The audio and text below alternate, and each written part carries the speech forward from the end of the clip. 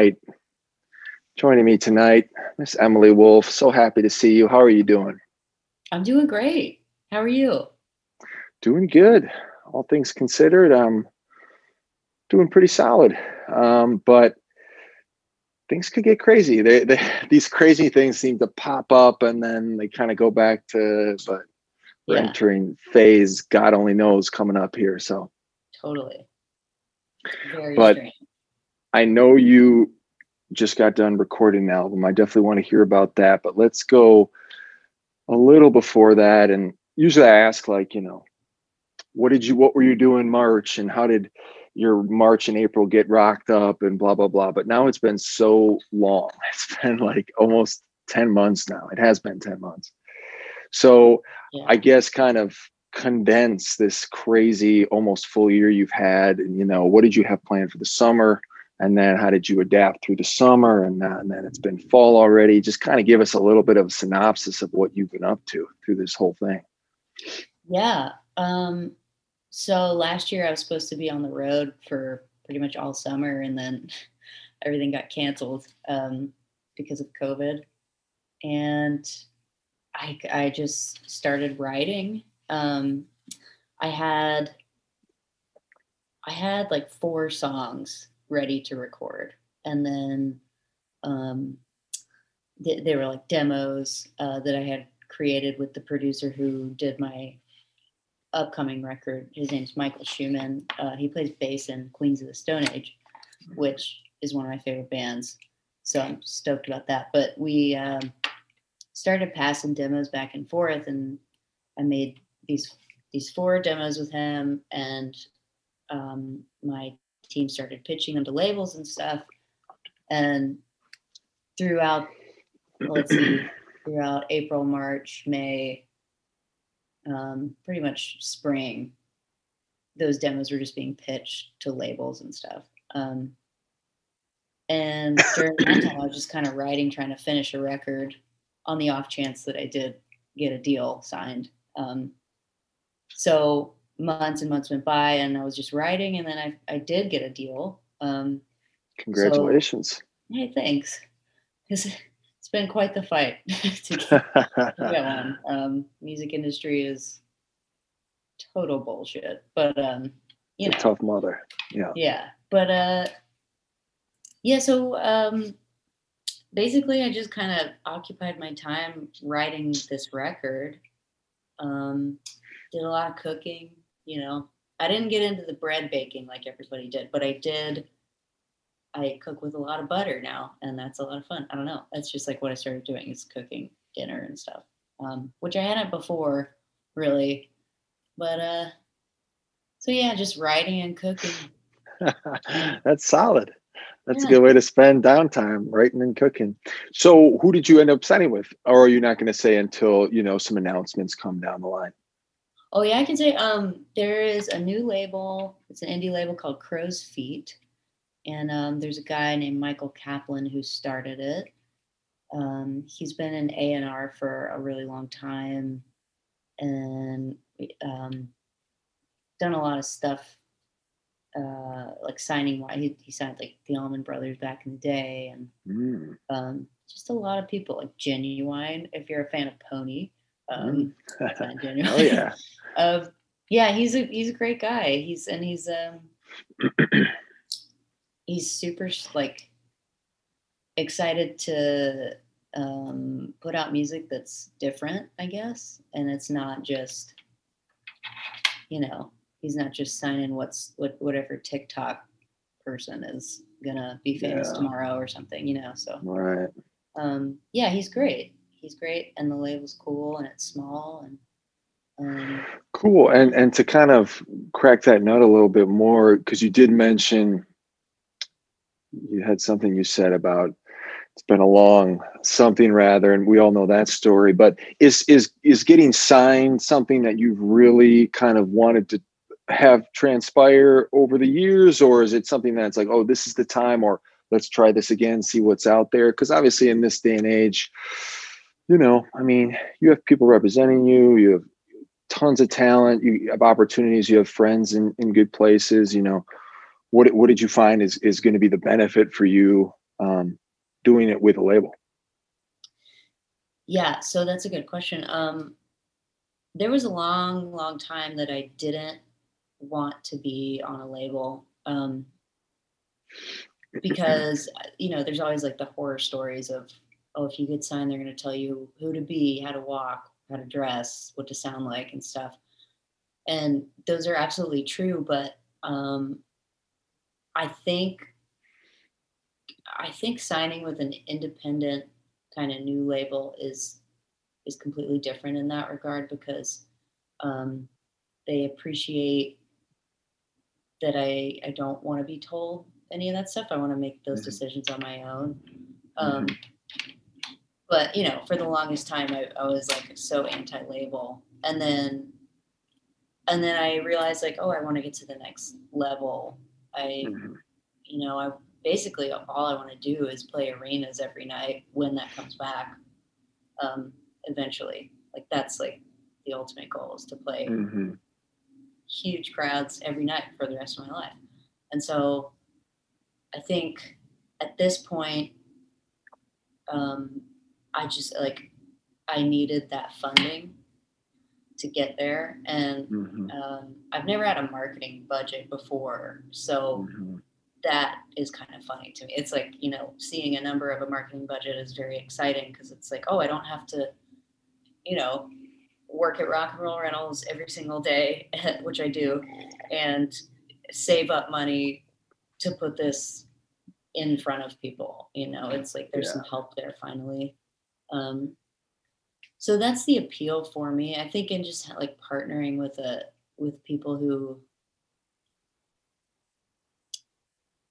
have my best interests in mind, and they're not going to try and change artistically what I want to do, or steal anything from me. Yeah, I mean, the label thing is a really tricky deal. I honestly think I kind of got lucky in that regard. There's so many labels who have heard my stuff and who have said no, like brutally said no to me. So it's been quite the fight, but I think things are looking up. That's cool. And it sounds like, like if you get a good label situation, like you sound like you have, and hopefully as time goes on, it does continue to be that for you. It's really just like having another teammate, right? Just another teammate who's got your back, who's going to put you in some more awesome situations, look out for you. So that's great. I'm happy for you. I hope it does work out to all positives and you don't have to deal with any of the negatives. And I definitely want to dive into, because that's such a relevant thing in the music industry, and with what the music industry is at this moment. I really want to get into that. But before we do that, let's go back a little bit, because I want to get to my favorite part of this, the podcast, which is learning more about kind of your root structure as a person, but also as a musician. So I'm always interested in what was your, how was music hitting you as a child? How was music hitting you as a teenager? When did you start playing your instrument? And, if there's any instances you remember about, like, oh, when I heard this, or I had to do this when I heard that, or I saw that. So kind of tell us. I'm not actually sure I even know where you're from, Emily. I might be Houston. Is that right? So I actually I was born in Raleigh, North Carolina, but I moved quite a bit when I was younger because of my dad's job. He managed a grocery store. He managed HEB for a long time. Like he was like the regional manager of like several different stores. So that would take us to different places. So I did live in Corpus Christi for a bit when I was younger, but then moved to Austin around age 8. Okay. So, wow, I didn't even know that. So you've been here since you were 8? Yeah. Cool.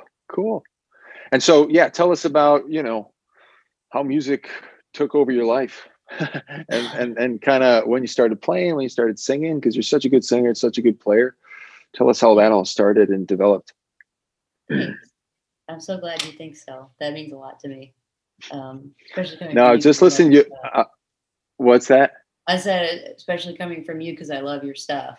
Oh, that's so sweet of you. Yeah, no, I love to watch you perform. That's for sure. But I was just revisiting you, obviously, before I wanted to go back and listen to a bunch of stuff. And man, your voice is real. I mean, the guitar playing goes without saying. You're Oh, just thanks. a special guitar player. But the voice is just, it stands out too very well. And I hadn't heard. I went to Spotify, and the first song on there, which is tricky, right? Because I don't know how you feel about the order of your 5 songs or whatever and how that evolves. Because it's like, wait a minute, why is that one up there? I don't want them to listen to that one as much as they are. but Totally. but the first one up there is what is it? But it's a real slow soul one.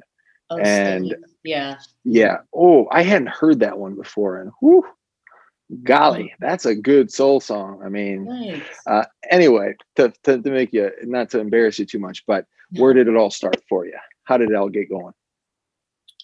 So I I remember the first time I saw a guitar was when I was 5 or 6, and my mom and sister and I went to, I really think it was a thrift store or like a really shitty Walmart.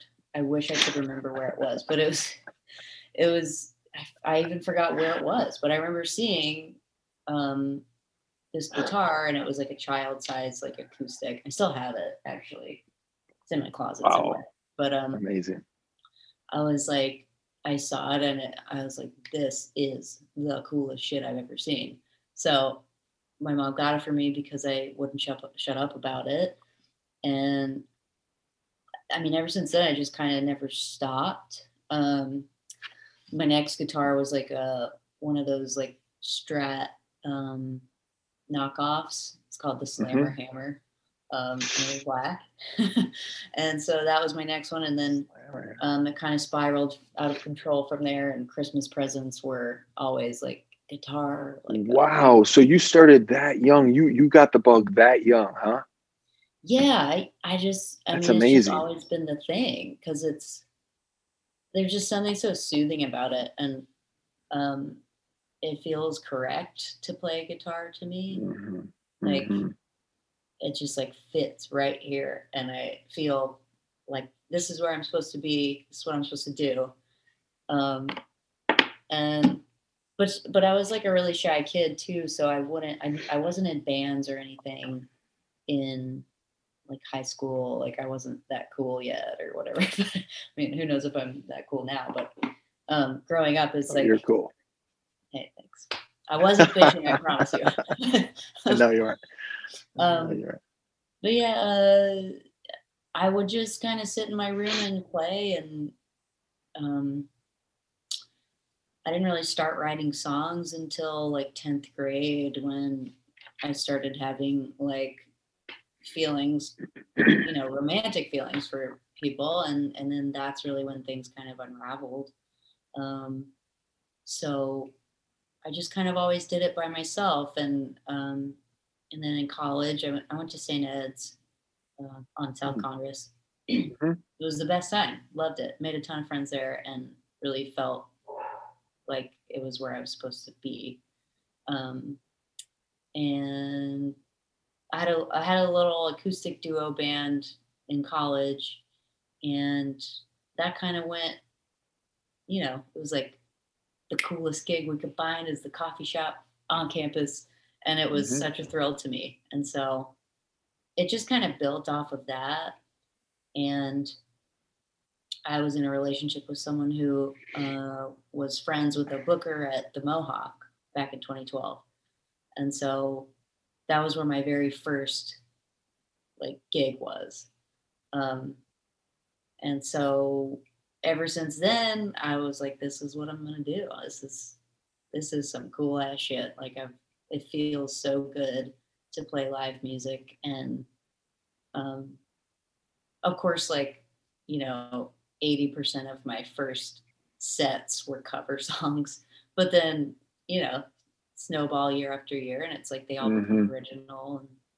And so, yeah, now I'm here. I mean, been doing it for about 9 years.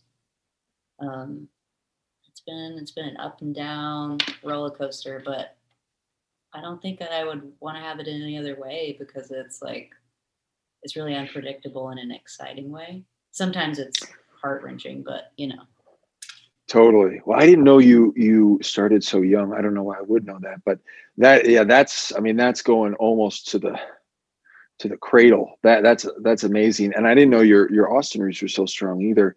So who were you?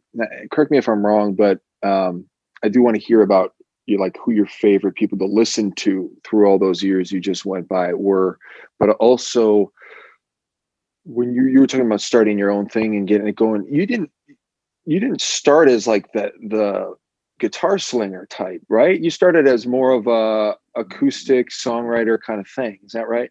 it's true. Yes. Yeah.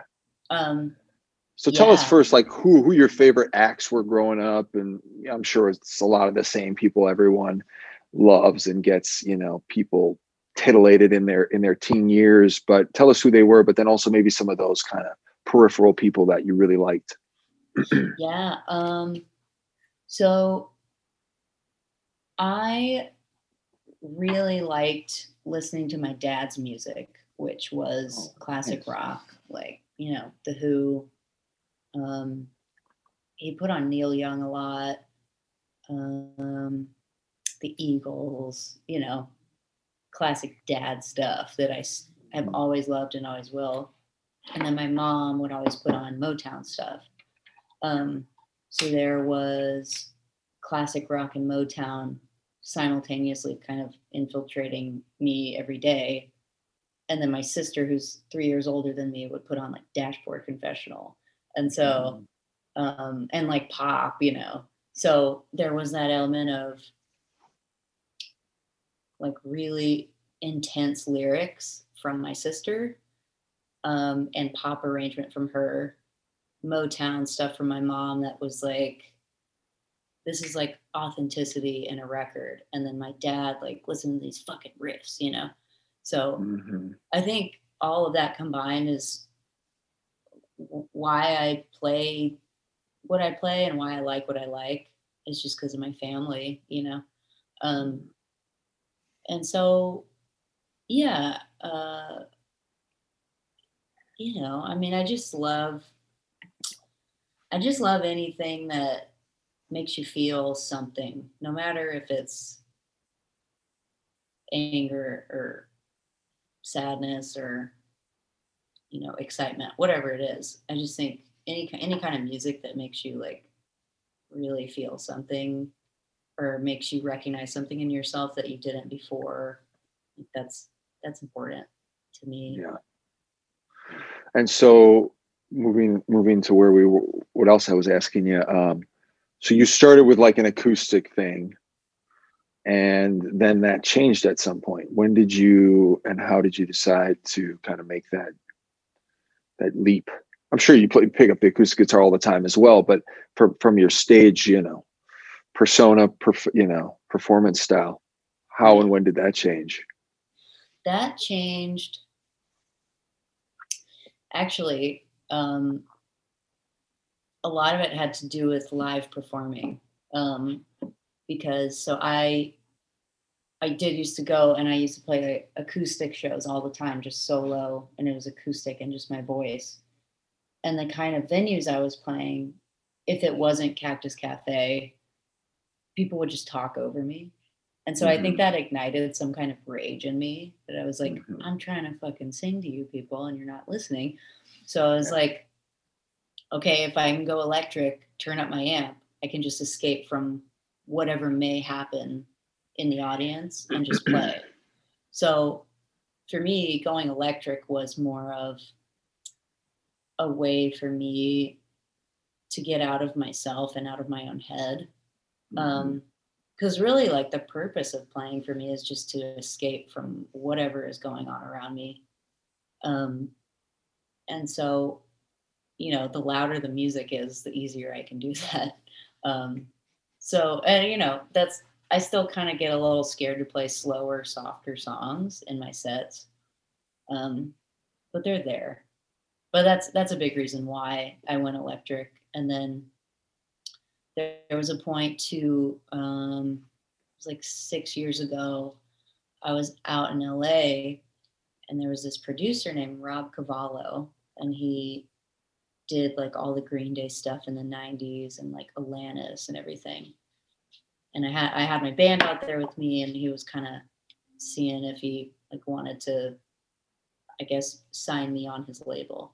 Mm-hmm. So he was like, he kind of devastated me. He was like, if if you just studied up on your like music theory and got your guitar chops up, like that would be really great. You could really shine. And I was like, oh my God, you've exposed me. I don't know anything about music theory. So then I went home.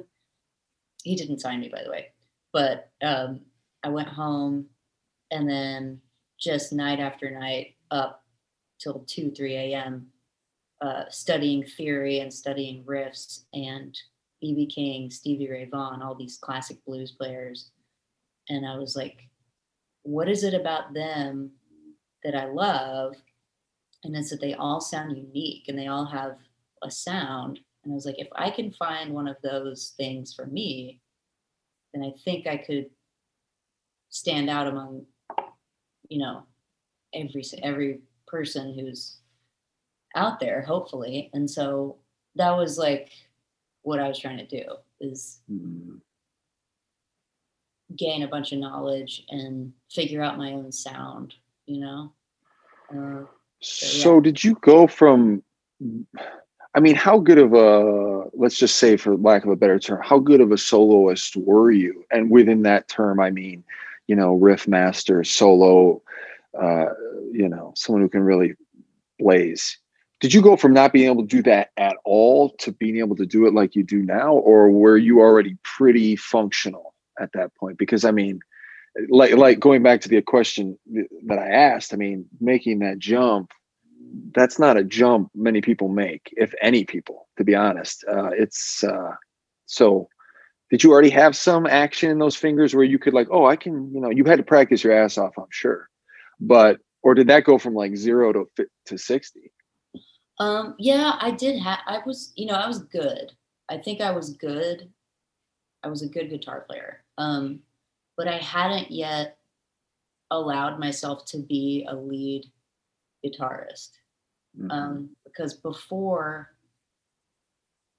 I went, so I did the acoustic solo thing starting out, switched to electric, but in between then and now, I had a band, and I wasn't confident enough in myself to sit down and say, okay, I don't need another guitar player in my band. I don't need a keyboard player in my band. I want to just focus on honing my craft and being the top of the triangle in my band, me, bass, drums. And so yeah, I think it just came with, I don't know. I think there was something that told me, okay, I need to rein in what I know I can do, and I need to just let myself do that. Because there were like people in my band who were very against the shredding thing. For reasons I don't know. But I kind of had been told this time and time again, like, oh, you don't want to shred, you don't want to shred. And so I was like, oh, I guess I don't want to shred, But then I did it one whoa, night at Stubbs, and I was like, that is so fun. I'm gonna keep doing this. And that was the shift, I think. There was this one gig I did at Stubbs, and the keyboard player and the other guitar player, like I couldn't afford to pay them for that gig. And so I was like, I'm just gonna do this on my own with a bass player and a drummer. And so it was like really great. It's like, okay, this must be the way to do it then. And then after that, I was like, okay, if I'm gonna be a lead guitar player, I need to sit down and like figure this out and really, one, learn what I want my tone to be, learn what I want to get across via guitar strings, like how I should do it, you know, like exercises, how, Hmm. what are the exercises I need to do to get my pinky to work. Um, so it was just like a lot of like, deep practice, but it also came with the switch of deciding that I'm going to be the actual front woman of this music, that I'm going to lead this band, and that I'm going to be like in the front. Like, if I'm going to do this, I have to be really good. Hmm. So that's where, you know, that's where it came from. That's so, I love hearing that because, um, although you started much earlier than me, at least in terms of facilitating, or manifesting music, because I started pretty much when I was 15 and I started playing guitar. And I didn't really start singing until I was 20, and I was horrible at both when I started, and I had to work really hard. But you know, the first like 4 years, I practiced a good amount. You know, I got pretty okay, and but then when I was 20, I was like, I got what I called, you know, the tunnel vision. I was like, because prior to that, I just didn't think it was possible to be a professional musician. I was like, I didn't grow up playing this music. I have no right to do this. I can't do it. And then, you know, you go through those fun college years and you're exploring. And then I started to learn, like, wait a minute. A lot of these people I listened to picked up the guitar at 15. A lot of these people listen to the same people I listen to. And then I start hearing about people that, well, they, you know, like you mentioned the Allman Brothers. It's like, oh, they were just playing 10 hours a day. That's how they got so good. So I was like, well, maybe I should try that. You know, Yeah. I was like, I'm going to start practicing 5 hours a day. And so that's what I was doing for, you know, a good couple years, 2, 3 years. And I still love to practice. Love it. I practice all the time. And, but no, I did the same thing. I made a conscious choice. Like, I guess this can be done. I'm going to do it. Let's Yeah. do this. And so I was practicing all the time. Who would you say are some of your, you mentioned Stevie and BB, and that definitely comes through. Who are some of the guitar players? Like, for me, I would play along with people. I'm sure you did Yeah. that a lot too. Like, who were you playing along with and trying to emulate or just make yourself better with? Stevie for sure. I mean, there Hmm. were like, I mean, I memorized Couldn't Stand the Weather. And, you Hmm. know, I can't Nice. play it like him, obviously, but I mean, I could make it through every song, you know, and sound Hmm. pretty decent. And so there was just something about that record that I was like, this, the way that he uses his right hand, just so cool. And um, so Stevie's a huge one. And then, I mean, oddly enough, like a jazz player named Barney Kessel, like there's, Mm. if you watch videos of him, there's just something about the way that he plays where it's like, it's obviously like not fuzzy and like that and like in your face, but there's just something so authentic about watching him play. It's like he just feels everything that he's playing. And so I just kind of studied his videos and I was like watching him and trying to figure out like what he was thinking and what he was feeling. And it's, I don't know, you should watch him though, because he's really incredible. Um, who else? Neil Young. Um, Mm. man, who else? I'm like drawing a blank. Angus Young, Nice. Mm. I can see that one. you know. I Um, can see that one for sure.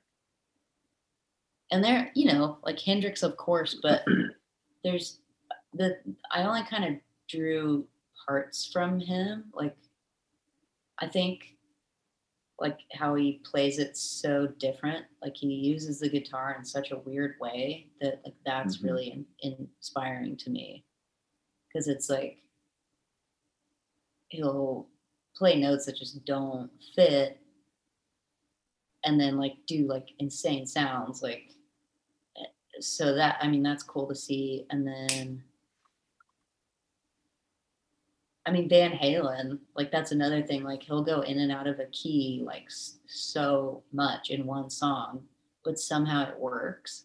So that's, I mean, that's a big one too. Yeah. Yeah, Hendrix was huge, like all of us. But I mean, Hendrix is the reason I picked up the guitar flat out. I mean, I picked up the guitar because of him, plain and simple. And he was definitely an obsession for about 7 years. But in terms of how it translated into my own playing, I never really chased, and I was obsessed with Hendrix for years. But in terms of my playing, I never chased like his sound, and I never chased his like I never learned Little Wing. I mean, I did for a little bit, but even that, for me, what I was learning from Hendrix and loved to practice Hendrix was like early Hendrix, and even like bootleg early Hendrix, because Hendrix is not only was his, you know, his sound and his tone what it was, groundbreaking. You know, you can't throw enough stuff at it, but his rhythm, he is an insane rhythm guitar player, like as good as any that's ever lived. You know what I mean? And when you Yeah. hear him like at live at Monterey come out to that Killing Floor, and I remember hearing that when I was 15, I was like, what the dun, dun, dun, dun, dun, dun, dun, dun, dun, dun. So his rhythm really got me, and I would play along with a lot of his early stuff, and even like pre Jimi Hendrix Experience. Like there's some bootleg, there's so much bootleg stuff on Hendrix, so much, and like deep channel studio recordings of him. And so I was playing along with a lot of that stuff. But yeah, we have that in common. We really dug into Yeah. bared our teeth and got into the material. So I'm interested to know what's your writing process like? Do you start with the lyrics? Do you start with the riff? Do you mix it up? Do you start with the melody, and do you write every day? Do you go into like intense month long periods where like you're writing every day and then take a break? What's that like for you?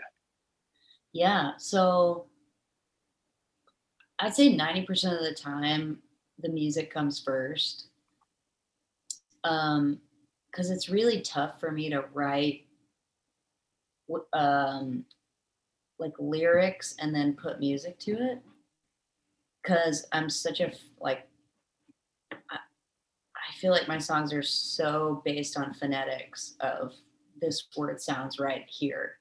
You know, this 3-syllable word is what's going to make the hook stand out. And like, so a lot of it is me just kind of sitting here and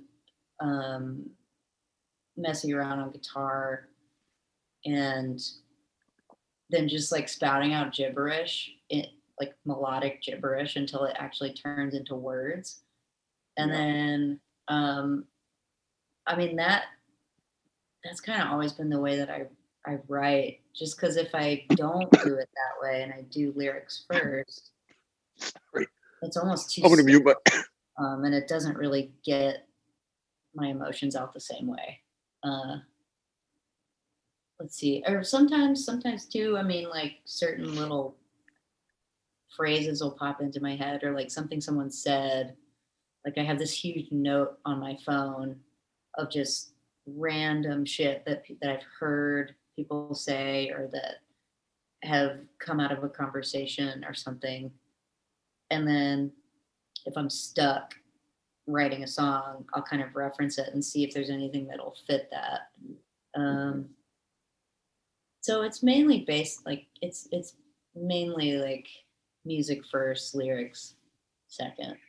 Yeah, that notion. I'm very much the same way. I think a lot of people are. I think, you know, the singer songwriter genre, you know, they probably start with lyrics more than the rock and rollers and stuff like that. Um, but one thing that fascinates me, and I've talked to one or two people about this, is I do the exact same thing of what you just said is, you know, melodic gibberish, right? There's the sound you're singing with your guitar, you know, it sounds right. It comes out of nowhere. At least that's what it is for me. It comes out of nowhere. And then it sounds right. And you're like, okay, I got something there. And then the melodic gibberish. And then from there, it transforms into a song with a subject, most of the time, with a subject and lyrics based around the subject. And it all comes together and makes sense.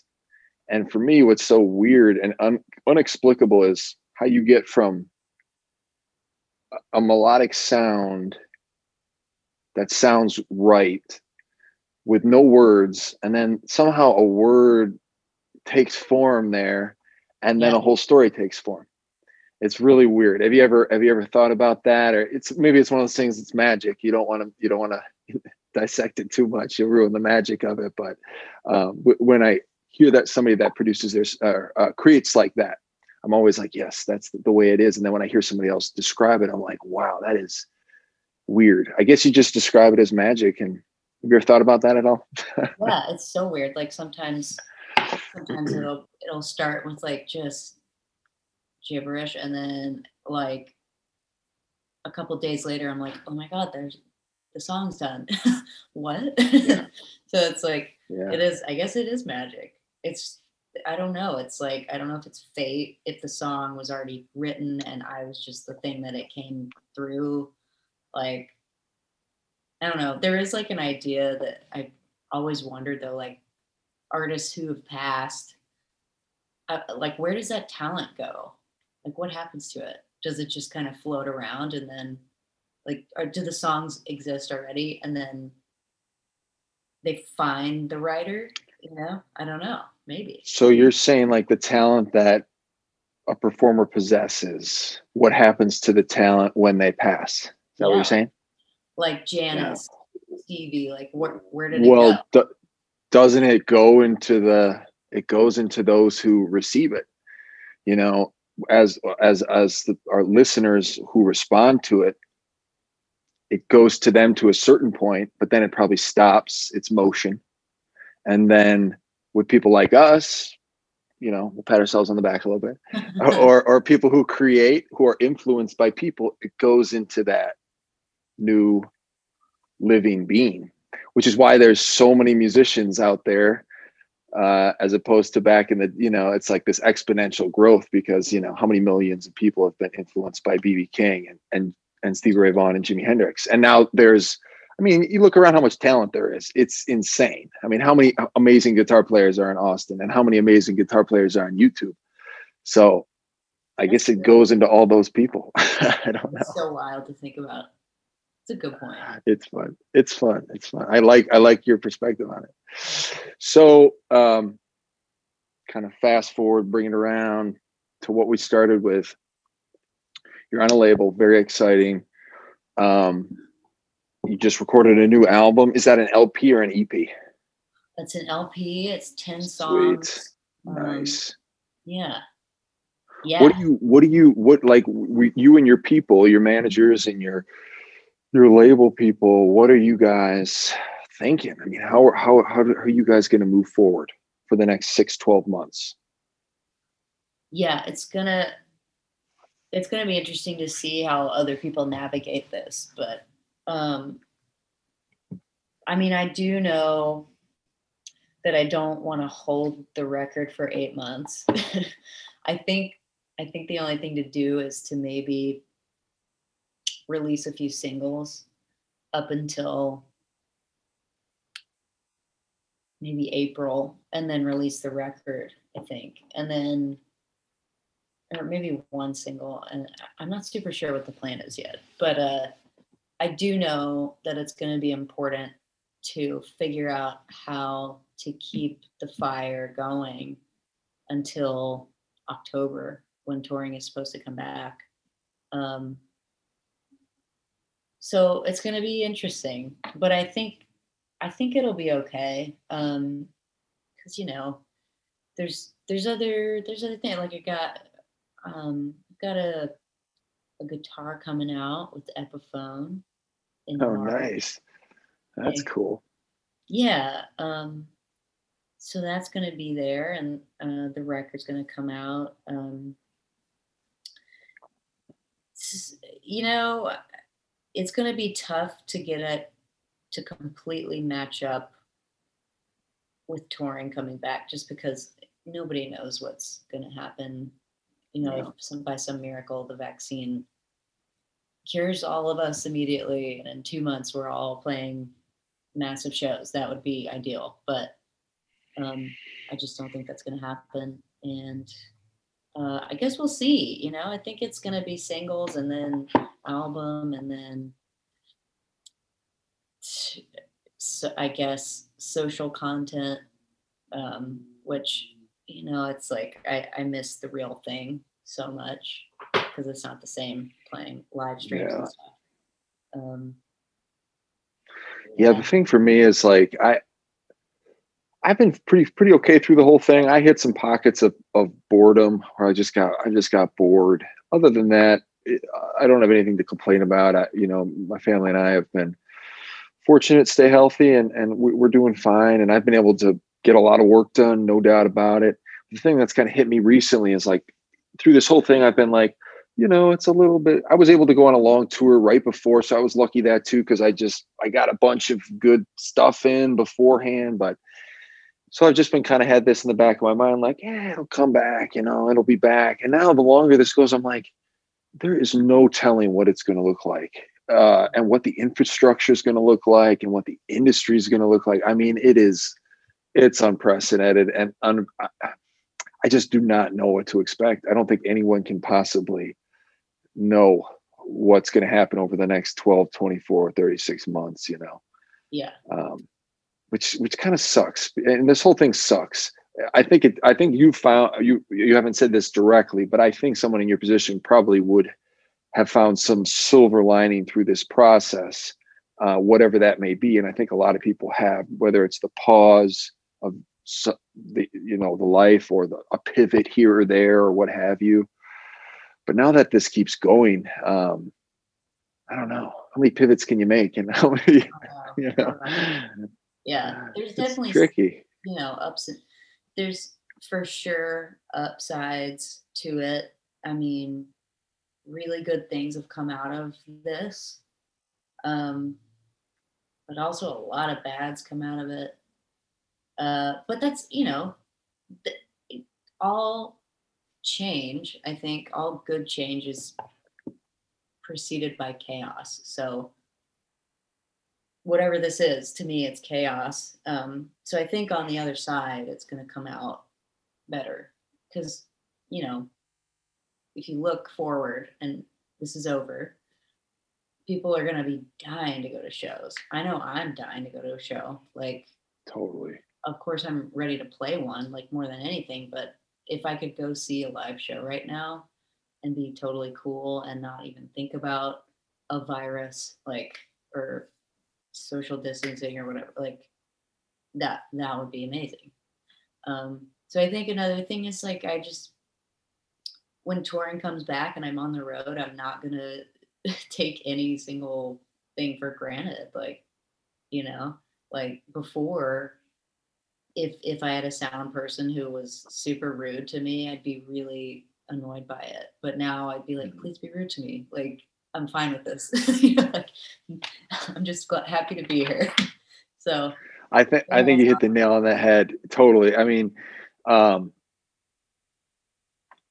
is one thing. Like when you're in the music industry, and you've hinted at this in a few different ways through this conversation, but it is a grind. There's no doubt about it. It is a grind, and it has its pros and cons, and it's great to play, and it's awesome. And it's got its pains in the asses, but it's a nonstop grind. You pretty much are, and it's been like that since the beginning of the music industry. Like it's a hustler's game, it's a survivor's game. It's how hard can you work and how long can you do it for? And it's nonstop. But to have this time, like you said, and I was going to say the same thing as you were saying it, basically, is just not taking it for granted. You know what I mean? And that's one thing through this process. Like I'm still doing a ton of playing on my own and practicing, and it feels so good to just play my acoustic and sing or play my electric. It feels so good. And it's you don't take it for granted at all now. I feel like this resets us for the rest of our professional lives. Absolutely. It's like, so that's a blessing for sure. Last thing I wanted to ask you,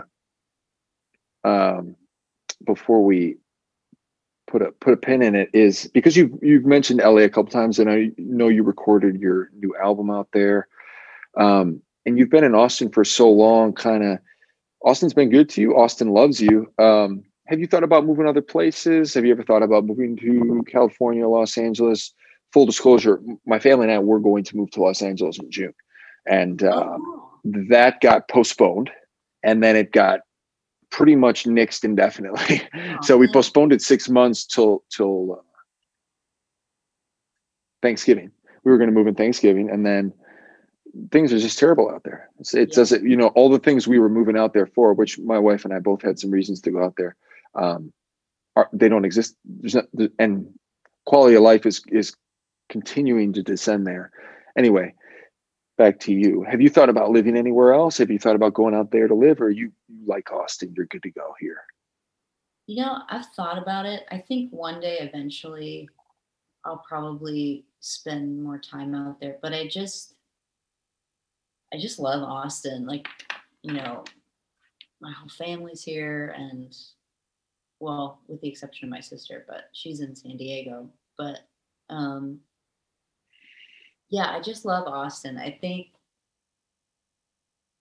don't know if it's because I've been here forever or if it's because it is just that different than every city. But when when I go on the road and I experience every other city, like there are cool parts of every city, but also when I get back home, I'm just like, thank God, like this is my vibe, because it's like right in between New York and LA geographically, but also kind of in terms of vibe, like Yeah. because there's culture, but there's also fancy ass restaurants and a lot of hardworking people, and so I think I'll be here for a while, um, but we'll see. It's kind of you never know where life's gonna take you. So maybe one day, maybe one day I'll be Cool. back. And for the record, I'll go on record as saying, since your pops worked for this fine company, HEB, best grocery store in the country, hands down. Incredible. As someone who's been on the road and all over the country and in and out of every grocery store coast to coast, HEB blows them all out of the water. It's so true. It's crazy. It's the best. It's like the perfect medium between Walmart and Whole Foods. Yes. It's just like quantity and quality, having a beautiful menage a trois with just everything else. With great prices. I mean, I Yeah, love HEB. me too. So, well, cool, Emily. I'm really excited for you. I'm glad to hear you're doing good, and thank you so much for doing this. It's great to chat with you. Um, I look forward to hearing the new stuff, and I can't wait to see you on stage again. And Yeah. thank you. And good luck. Yeah, I'm excited for your shows too. I'll be front row when you start playing And when you start playing those arenas every day, and you need a little 3-piece to open up for you, Oh my I'm god, happy to do every it. night. Let's go. Yeah, I'll be happy to jump on there with you. Okay, Emily, you take care. I'll see you Yeah. soon, I hope. Okay, yeah, for sure. Thanks, Sam.